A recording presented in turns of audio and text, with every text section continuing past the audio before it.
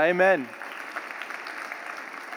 Can't wait. I can't wait for you guys to meet him personally. It's going to be awesome one day when he gets to come up here and be able to minister and see you and meet this place and this family of believers. And it was really hard to leave that place, but I know that God has called me here. And excited to bring the word tonight to you. I do have a question, though, real quick. What happened with the weather yesterday? I mean, I moved here from Mexico, and then winter starts. How many of you want winter to start already? Okay, how many of you don't want winter to? I'm with you, okay? This shouldn't be happening yet. Speaking of Mexico, let me share a bit of our transition from Mexico to home, to Colorado. Back in March of this year, we made the announcement to the church that my family and I were being called back home to Colorado, and that Rafa is being called to take my position to be the lead pastor. Here's a couple of photos, pictures of that day that we made that announcement. There it is. We made that announcement in March, and it was a really hard day, really emotional, because it's the giving away of something that God has birthed, and I was a part of, and now I'm leaving, and for Him to take it and now lead it, it was really emotional, really hard, but very beautiful day. You could say it was graduation day for us, for all of us, for us and for them. It was graduation day. You see, as was Paul the Apostle's church planning model, our model has always been to plant a Bible teaching, Spirit-filled, reproducing church in the city of Chihuahua, to raise up spiritual leadership that are mature, and then when ready to hand off the baton to native leadership to lead that church into the future. No church planting missionary ever knows how long that process will take to develop strong leaders and to mature a body to the point of reproduction. Well, after 6 years of plowing and planting, God has called us home. Praise the Lord. And our work is come to an end there. And now that doesn't mean that I've stopped investing in this place and in this church. In fact, I just talked to Rafa on Wednesday, and was just encouraging him and exhorting him and coaching him. And he said the church is thriving. The church is growing since I left. Praise the Lord. It's not about a man. It's about the Spirit of God and what He wants to do. It's not a perfect church. No church is perfect. But it's a healthy church with strong spiritual leadership. And my wife and I are no longer needed. Praise the Lord. And we're being called to a new calling here. And in light of these things, I believe that God wants me to share a message tonight that is specifically for us about calling. About calling. So if you would, open up your Bibles to Nehemiah, the book of Nehemiah. And as we do, would you pray with me? Heavenly Father, I thank you for what you have done. You have built your church. You're the one that builds the church. You're the one that builds and flourishes ministry. And Lord, I pray for the church in Chihuahua right now as they have their Saturday night service. I pray that Rafa would just be filled with your Spirit and that they would be refreshed with your word. And Lord, that you would use your word to bring forth change and growth and transformation in Chihuahua. And Lord, tonight we ask the same thing right here, right now. Lord, I pray for this church that you would build it, that you would transform it, that you would make it into what you want it to be. Lord, I pray for the calling of each person that's in this room right now. Lord, you have called, you have a calling, a purpose for these believers. And so, Lord, I pray that you would make that more evident, more clear tonight through the power of your word. In Jesus' name I pray. Amen. Paul the Apostle says this to the church in Ephesus in Ephesians chapter 4, verse 1. And he says it to us tonight, to the church at large. He says, I therefore, the prisoner of the Lord, beseech you to walk worthy of the calling with which you were called. Each one of us has a calling. Some is as simple as the calling of mother, of father, of husband, of wife. Others are pastor and missionary. Others are worker in the work field or servant. There are specific callings that God gives us that we are to accomplish for his name's sake.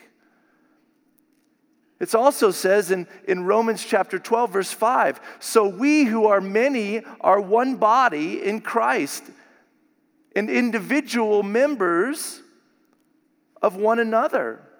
And since we have gifts that differ according to the grace given to us, let us exercise them accordingly. Meaning, as the church, we all have a function to fulfill. A function to fulfill, given by God, a divine purpose to bring glory to God. I want you to think about your calling for a moment. Your purpose. Some of you are thinking, I have a calling? Yes.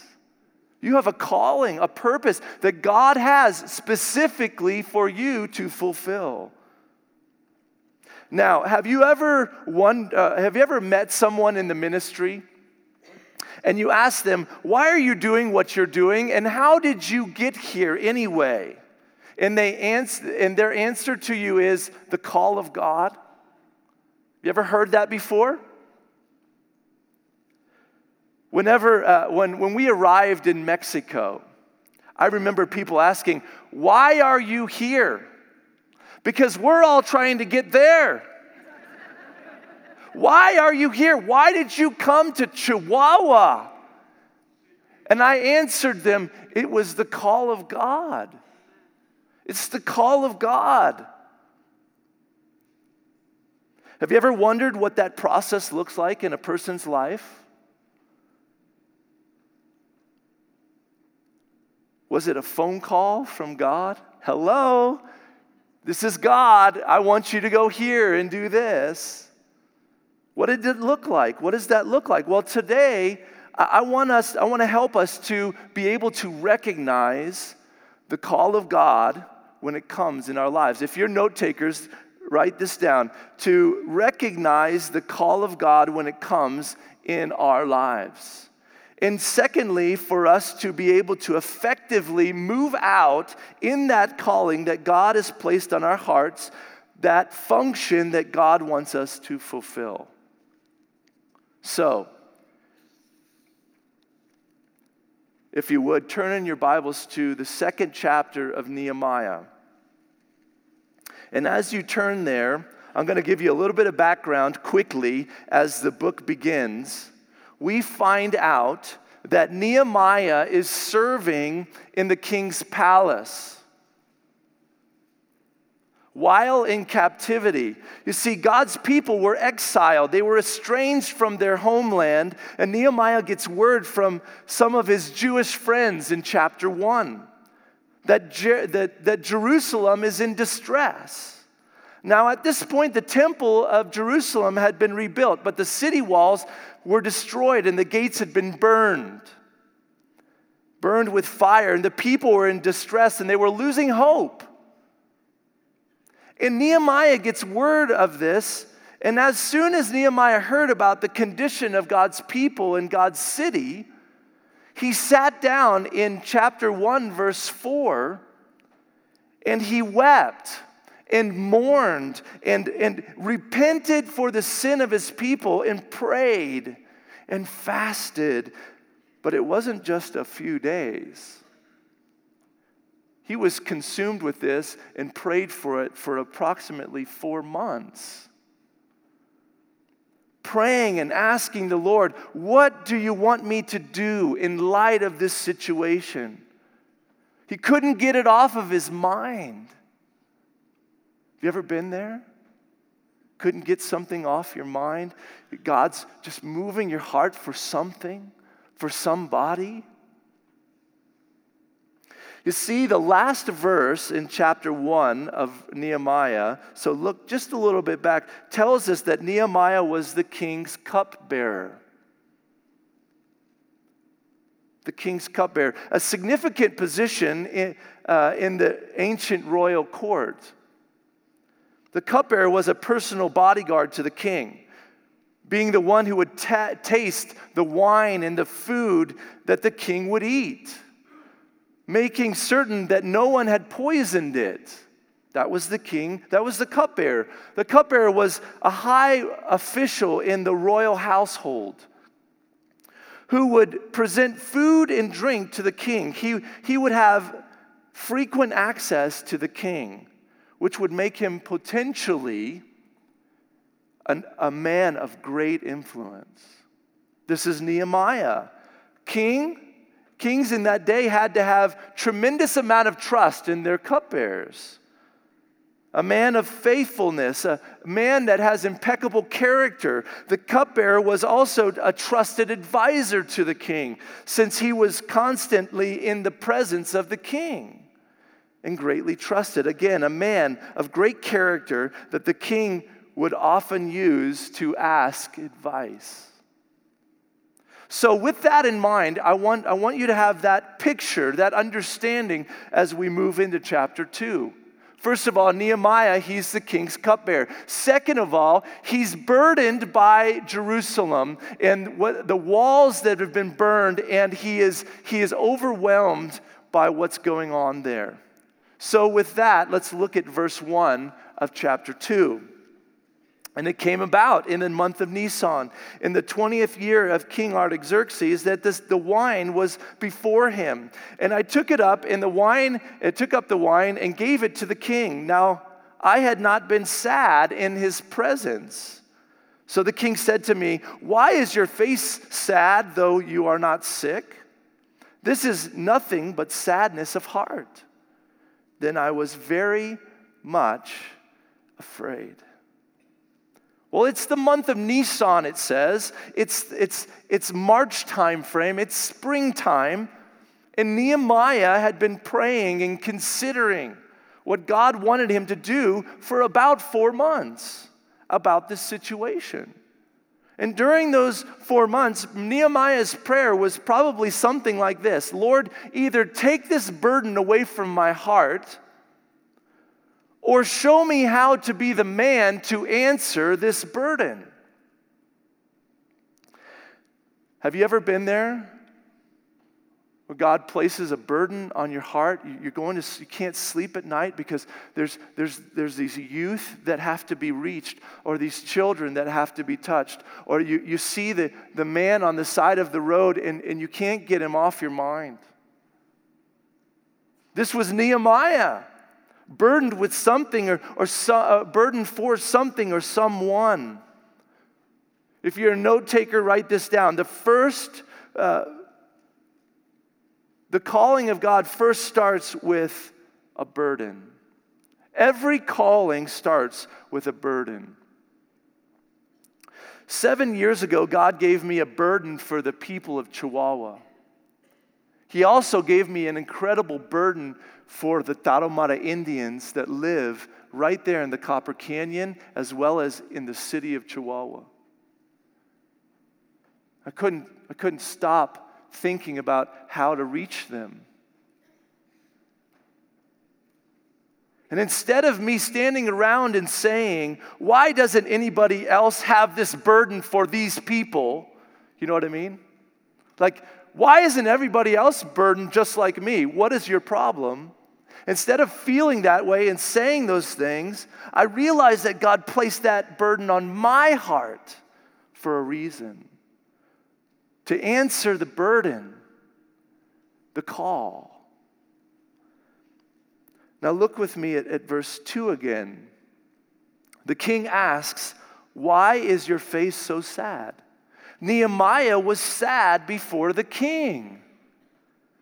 Before this day, Nehemiah had never been sad or depressed in the presence of the king.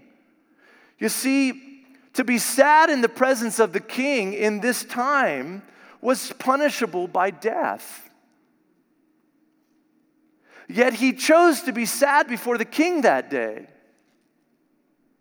4 months of praying and asking the Lord to go before him gave him the courage to go before the king sad that day. God placed this burden on Nehemiah's heart to rebuild the walls. And then God gives him the courage to step out in faith to do it. Now let me make this a little bit practical for you, for us tonight. Maybe some of you have a burden for a ministry inside the church. Maybe a ministry outside the church. Maybe a ministry that God wants you to begin to start. Maybe He's put a burden on your heart for the lost of our city or the hurting. Or maybe He's put a burden on your heart for Doherty High School for what happened this week. And you can't get it off your mind and you're consumed. You need to do something about it. Maybe a burden for children. Maybe it's a letter you need to write. Maybe it's a friend that you need to call. Maybe it's a family member you need to visit. That burden, that thing, could be the beginning of realizing your calling that God has for you on this earth. Oftentimes, God will place a burden on our hearts or a need in front of us and then challenge us to step out in faith and meet the need, to answer the call. You will never find out until you do.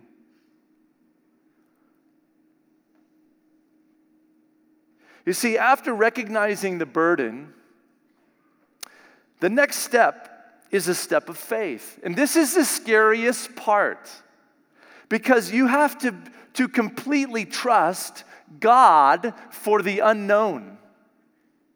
The unknown. It's scary because you don't know what's coming. Sean, I want you to go to Chihuahua.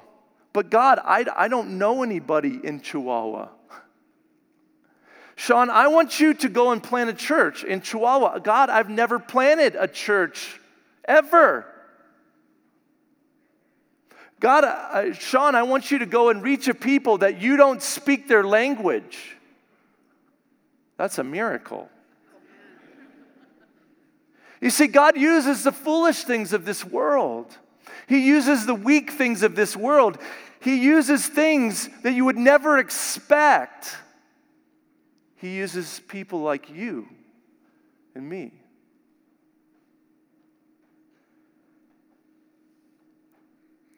In my case, He asked me to leave my job here in Colorado. He asked me to leave the staff here and to sell my house and to go to Mexico and to plant a church to a city I knew no one.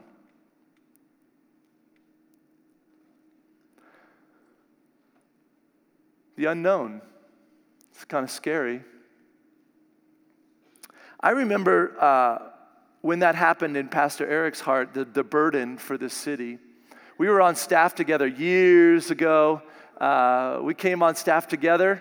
He was a junior high pastor, and I was a senior high pastor. And one day, Eric just began to get an incredible burden for the city. There was a shooting that had happened, and he said, let's go. And he was more motivated and moved to reach the lost in our city than I was. I'm a world guy. Like, I'm a world missions guy. Like, let's go reach Uganda and Morocco and Mexico. And he's like, we got to go down the street and reach these people right down here. And that's where the burden for Colorado Springs began in Pastor Eric's heart. And I saw it. And then just shortly after that, he was asked to lead this church. And if you've been here long enough, you know that that's the heart of our pastor. He wants to reach the lost in our city and to reach the hurting and to change their lives and to touch them and to cause them to see the reality of a big God that transforms lives. That's our pastor's heart.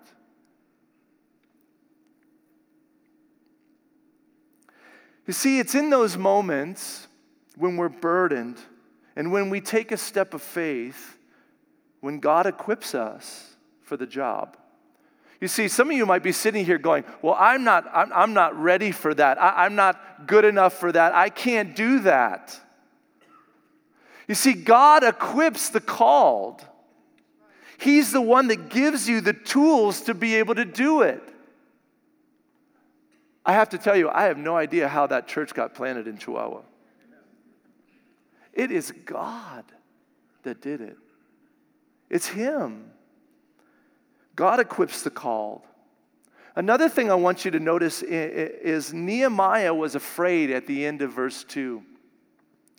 This shows me that Nehemiah was human, right? Any of you ever get afraid? Yeah. Especially when God calls you to do something that you don't really want to do. Absolutely. Nehemiah was afraid. He's just like you and I. Though he was being courageous before the king, he still was afraid. He was afraid of what might happen. Will God be faithful? Right? Isn't that what we ask? Will you be faithful? I'm going to step out, Lord. Will you be faithful to meet me in the midst of my step of faith? You see, the king could have easily said, off with your head, or off with his head, and sent him away. And that would have been the end of Nehemiah's career as a cupbearer, right? But that wasn't the case. You see, every time we are faced with a step of faith, the unknown can grip us with fear, can it? Will God be faithful? I remember those first few months in Chihuahua. The violence was high. We heard gunshots at night. We had someone murdered on the street next to us, behind us. I remember going out every morning when we first got there. You know, I'm the church planner, right? My wife is a homeschool mom at home doing homeschool, right? And I'm here, you know, I'm the one that's supposed to be, I'm going to plant this church. I get in the car, you know, okay, we get there and I'm like, okay, I know no one. Okay? You need to put yourself in my shoes for a second. I don't know anyone. I don't know Spanish very well. And here I am, and I'm saying, okay, you guys, you're going to do homeschool, and I'm going to go out and start the church. I get in my car, and I start driving, and I said, Lord, what are we doing? I said, where am I going? I don't have a church to go to. I don't have an office. I don't have anybody to talk to. I'm just like, Lord, please give me a plan. So what I did is I looked for a coffee shop. Now, Starbucks wasn't there yet, but now we have 3.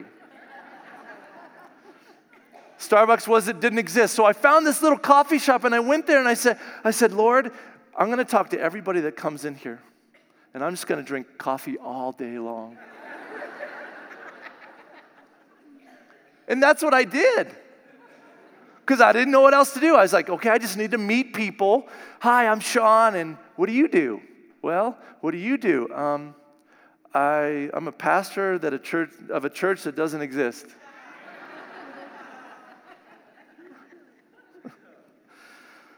Oh, man. By the grace of God, 5 months later, after we arrived, we started the church in Chihuahua. 5 months. By me just going out and going, what am I going to do today? And then I invited people to our first church service. And guess what? Guess how many people came? 29 people came to our first service. And I was like, oh my God, you're so good. 29 people. I was blown away. I was like, God, you're doing it. You're doing it. Then the next week we had 9. And half of them were my family. And that's the way it was for 8 weeks. God, are you going to be faithful to the call? Are you going to be faithful, Lord? He just started to grow the church. He began to grow the church. Thank God. Let's look at verse 3. And I said to the king, let the king live forever. Why should my face not be sad when the city, the place of my father's tombs, lies desolate and its gates have been consumed by fire? Then the king said to me, what would you request? So I prayed to the God of heaven. Nehemiah takes a step of faith, and he asks, and God answers his step of faith. The king doesn't kill him, but he asks him a question instead. What do you want, Nehemiah? What do you want? And what does Nehemiah do? He prays. Nehemiah prays here, and his prayer was probably short and sweet, something like, Lord, help me. Give me favor with the king. Right? Can you imagine the king asks, what is your request? Now Nehemiah has something to figure out here. What am I going to say? What is my request? Watch what Nehemiah requests. We'll get to that in just a second. You see, Nehemiah understood that it's God that's going to do what's going to happen. If God is going to let him go and build the wall, it's going to be God that opens the door. It's going to be God that makes it happen, not Nehemiah.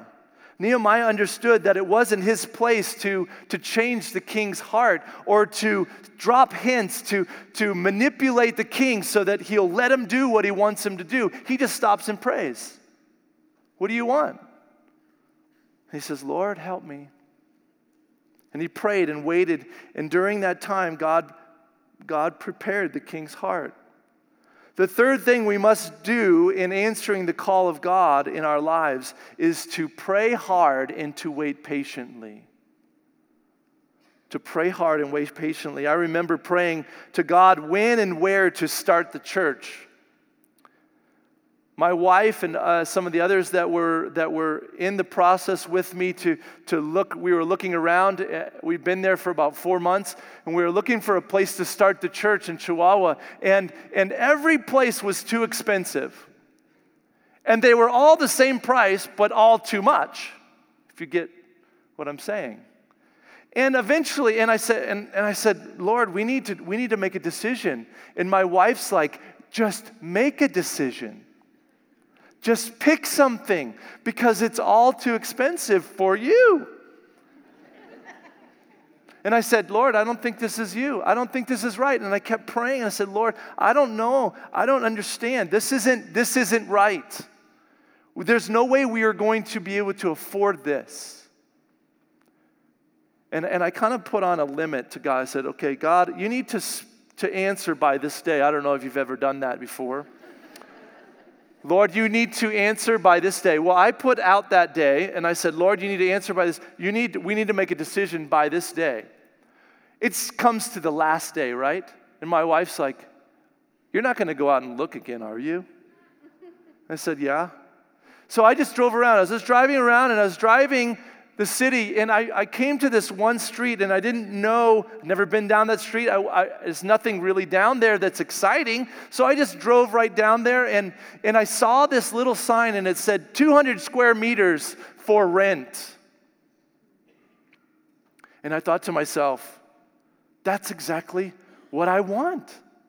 That's what I had been telling people. We need 200 square meters.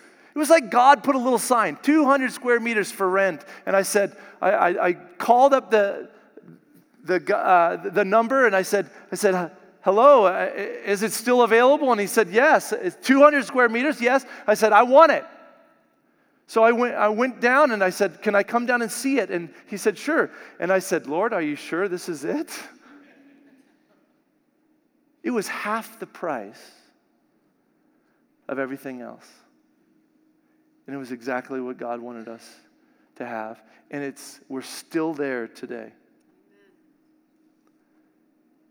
Praise the Lord. Look at verse 5. And I said to the king, if it please the king, and if your servant has found favor before you, send me to Judah. This is his request. Send me to Judah, to the city of my father's tomb, that I may rebuild it. Then the king said to me, and the queen sitting beside him, how long will your journey be, and when will you return? So it pleased the king to send me, and I gave him a definite time. Now I find it fascinating that Nehemiah has the courage to ask the king to send him to rebuild the wall when the king doesn't really care about Jerusalem. That's a pretty bold request, but it came right after praying to the Lord and saying, Lord, you go before me. God heard his prayer. Church, I want you to understand that God hears your prayers. You might be sitting here tonight and you might be thinking, I don't even know, Lord, if you hear me. I've been praying. Do you know my situation? I guarantee you, he knows your situation. His thoughts are like the sand of the seashore. Remember what Chance said? He's always constantly thinking about you. He hears our prayers. And the king asked him, how long will your journey be, and when will you return? So the king isn't surprised by his request. God's working on the king here. Why? Why isn't the king surprised? Because God had prepared his heart for this moment. It's amazing what prayer can do, isn't it? This reminds me of that moment in the book of Acts, when in Acts chapter 12, when the church was praying for Peter, right? He's in prison and he's hanging out in prison, and God just, bam, opens the doors and Peter walks out, and now he goes over to the house and, hello, let me in. It's Peter. And they said, that you can't be Peter, because we're praying for Peter right now. He's in prison. No, it's me, Peter. The gal goes back and says, it's Peter. Nah, it can't be Peter. We're praying for Peter. He's in prison. God answers prayer. He does. I don't know if you believe that for your life. Maybe for others, but maybe not for you. Let me encourage you to pray. Pray with a humble heart, without pride.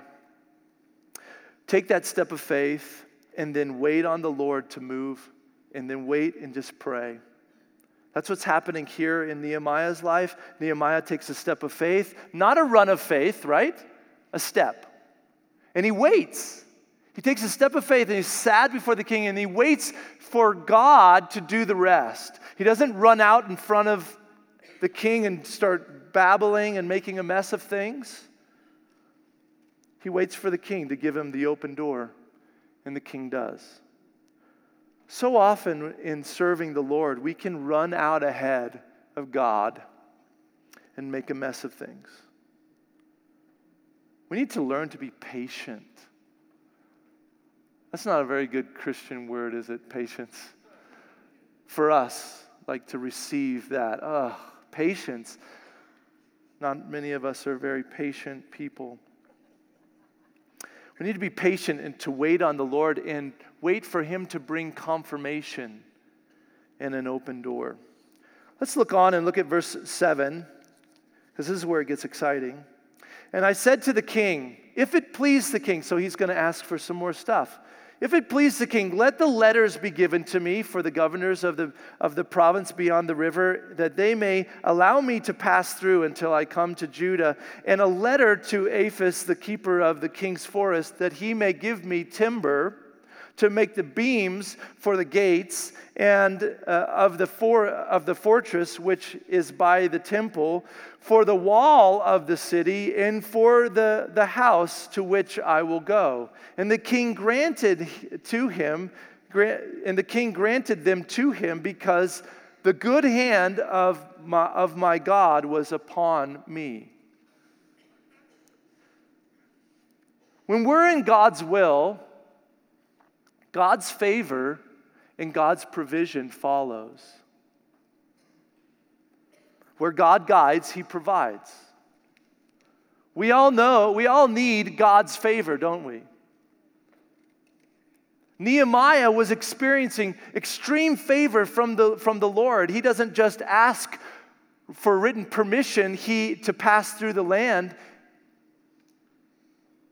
but he asked for all the materials to rebuild the wall too. He said, King, can you give me everything that I need? And the king says, sure. That's my God. Nehemiah could have easily said, no, this is impossible. Rebuilding the wall, I don't know. I have a burden for Jerusalem and to rebuild this wall, but I don't see how it's possible for me to be able to rebuild the wall and have the resources to be able to do it. I mean, I'm just the king's cupbearer.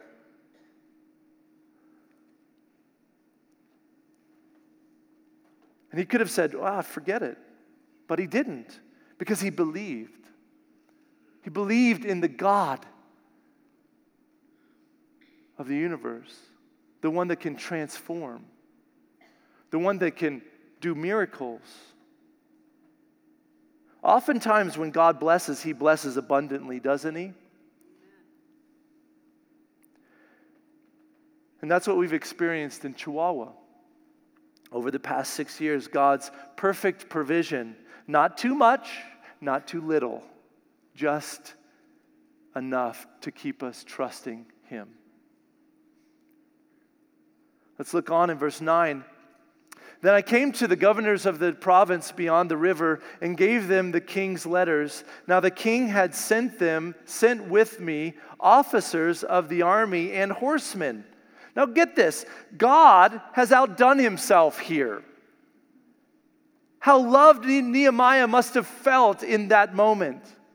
Not only did the king send him with letters signed by the king, not only did he give him the materials to rebuild the wall, but on top of all that, he gives him a personal escort with an army to go rebuild the wall of Jerusalem that the king doesn't really care about.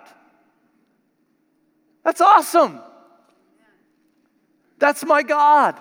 That's the way He works.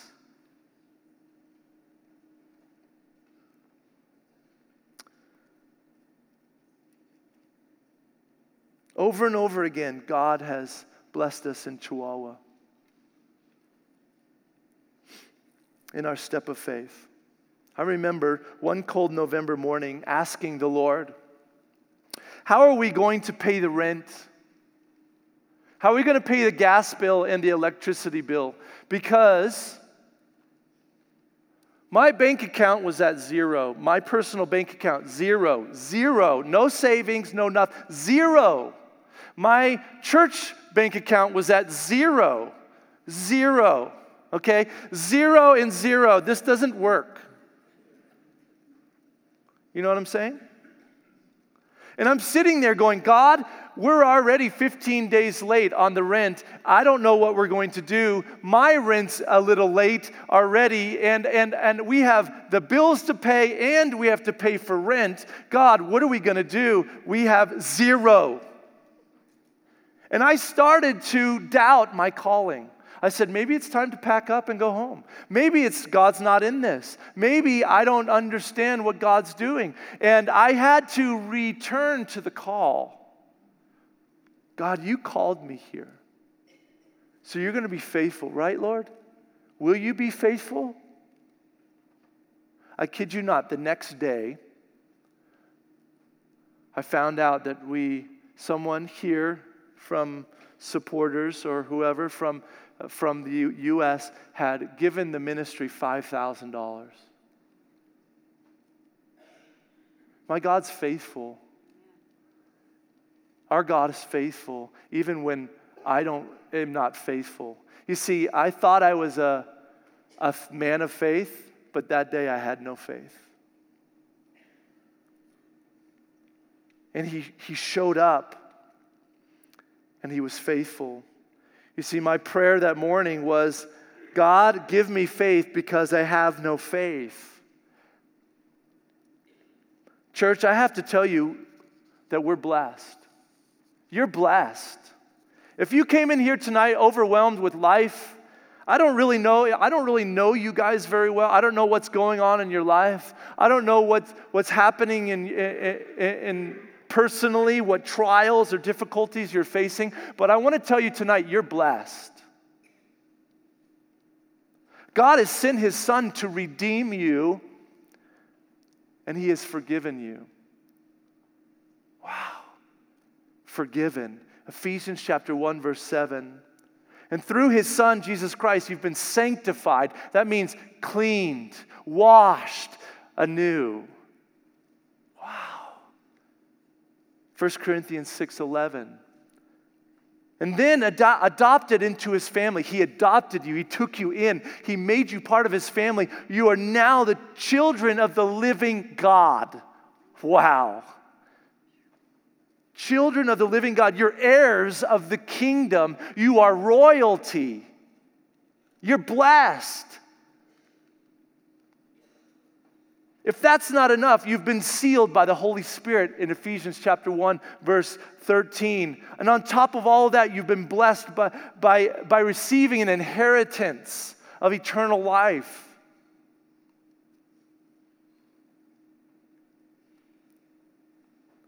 And then if that's not enough, He's given you a crown of righteousness that you get to take off and place at the feet of Jesus.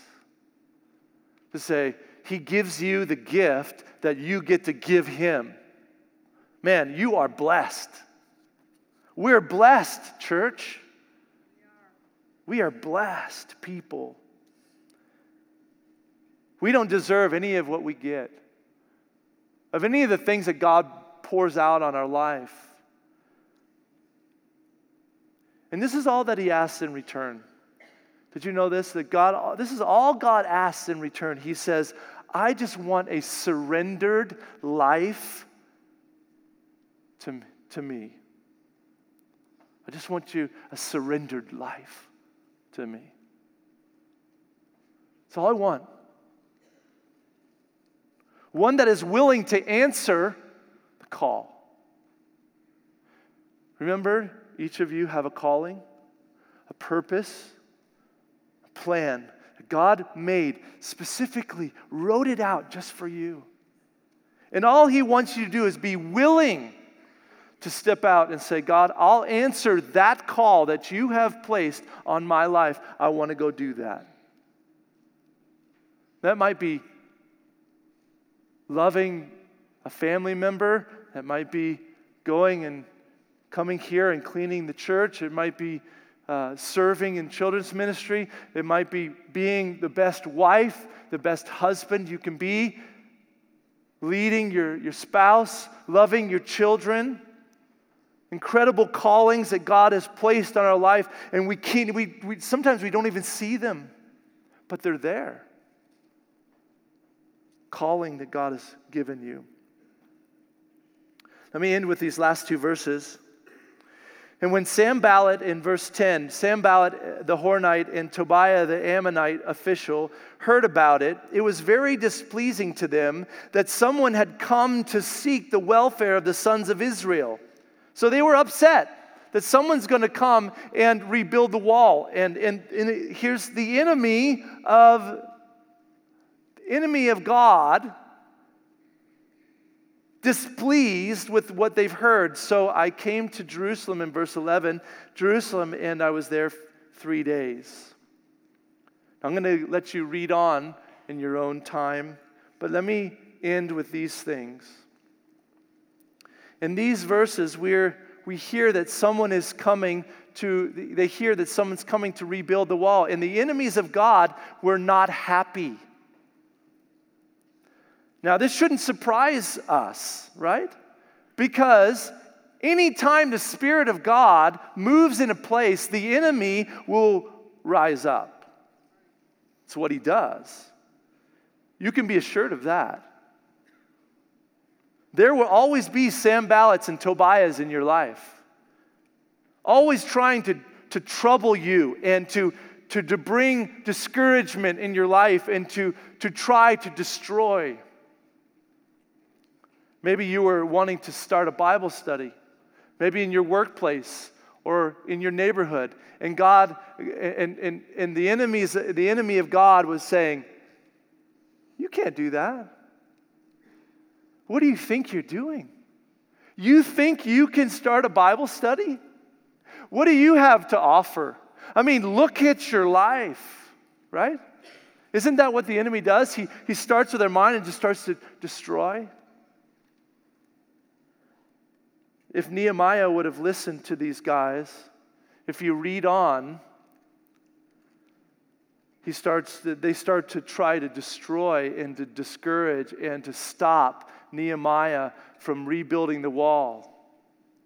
Every calling comes with an enemy's attack. At the end of this chapter, Sanballat, at the end of this chapter, as well as other chapters, Sanballat and Tobiah continue to cause trouble for Nehemiah, mocking and questioning Nehemiah. Maybe you're there tonight. You want to do what? You want to reach out and start a ministry? You want to take a step of faith? Are you crazy? You want to move to Mexico? Why would you do that? You want to love children? But you're no good with children. And all these thoughts, and then you say, you know what, maybe you're right, I don't know. And then you never do anything, and the enemy wins. The enemy loves to come and discourage us, doesn't he? Be aware of that. Be watching for the enemy's attacks. Trust what God has spoken and continue in the call. The last thing I want to finish with is this. Finish well. Finish the call well. Finish strong what God has called you to do. Nehemiah finishes the wall. If you read the rest of this book, he finishes the wall in 52 days. That's a miracle. And you know what they were doing when they were doing it? They had a sword in one hand and a trowel in the other because they knew the enemy was coming.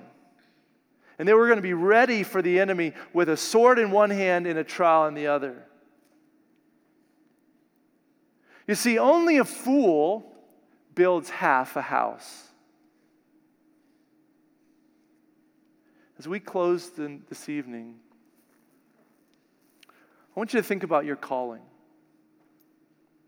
Tonight we're gonna end with two worship songs, and we're gonna just take a moment to reflect and to worship a little bit longer because worship was shorter in the beginning. And we're gonna just take this in and really ask. I want you to ask the Lord, what is my purpose? Am I fulfilling that purpose? Am I accomplishing your call for my life? Will you pray with me? Heavenly Father,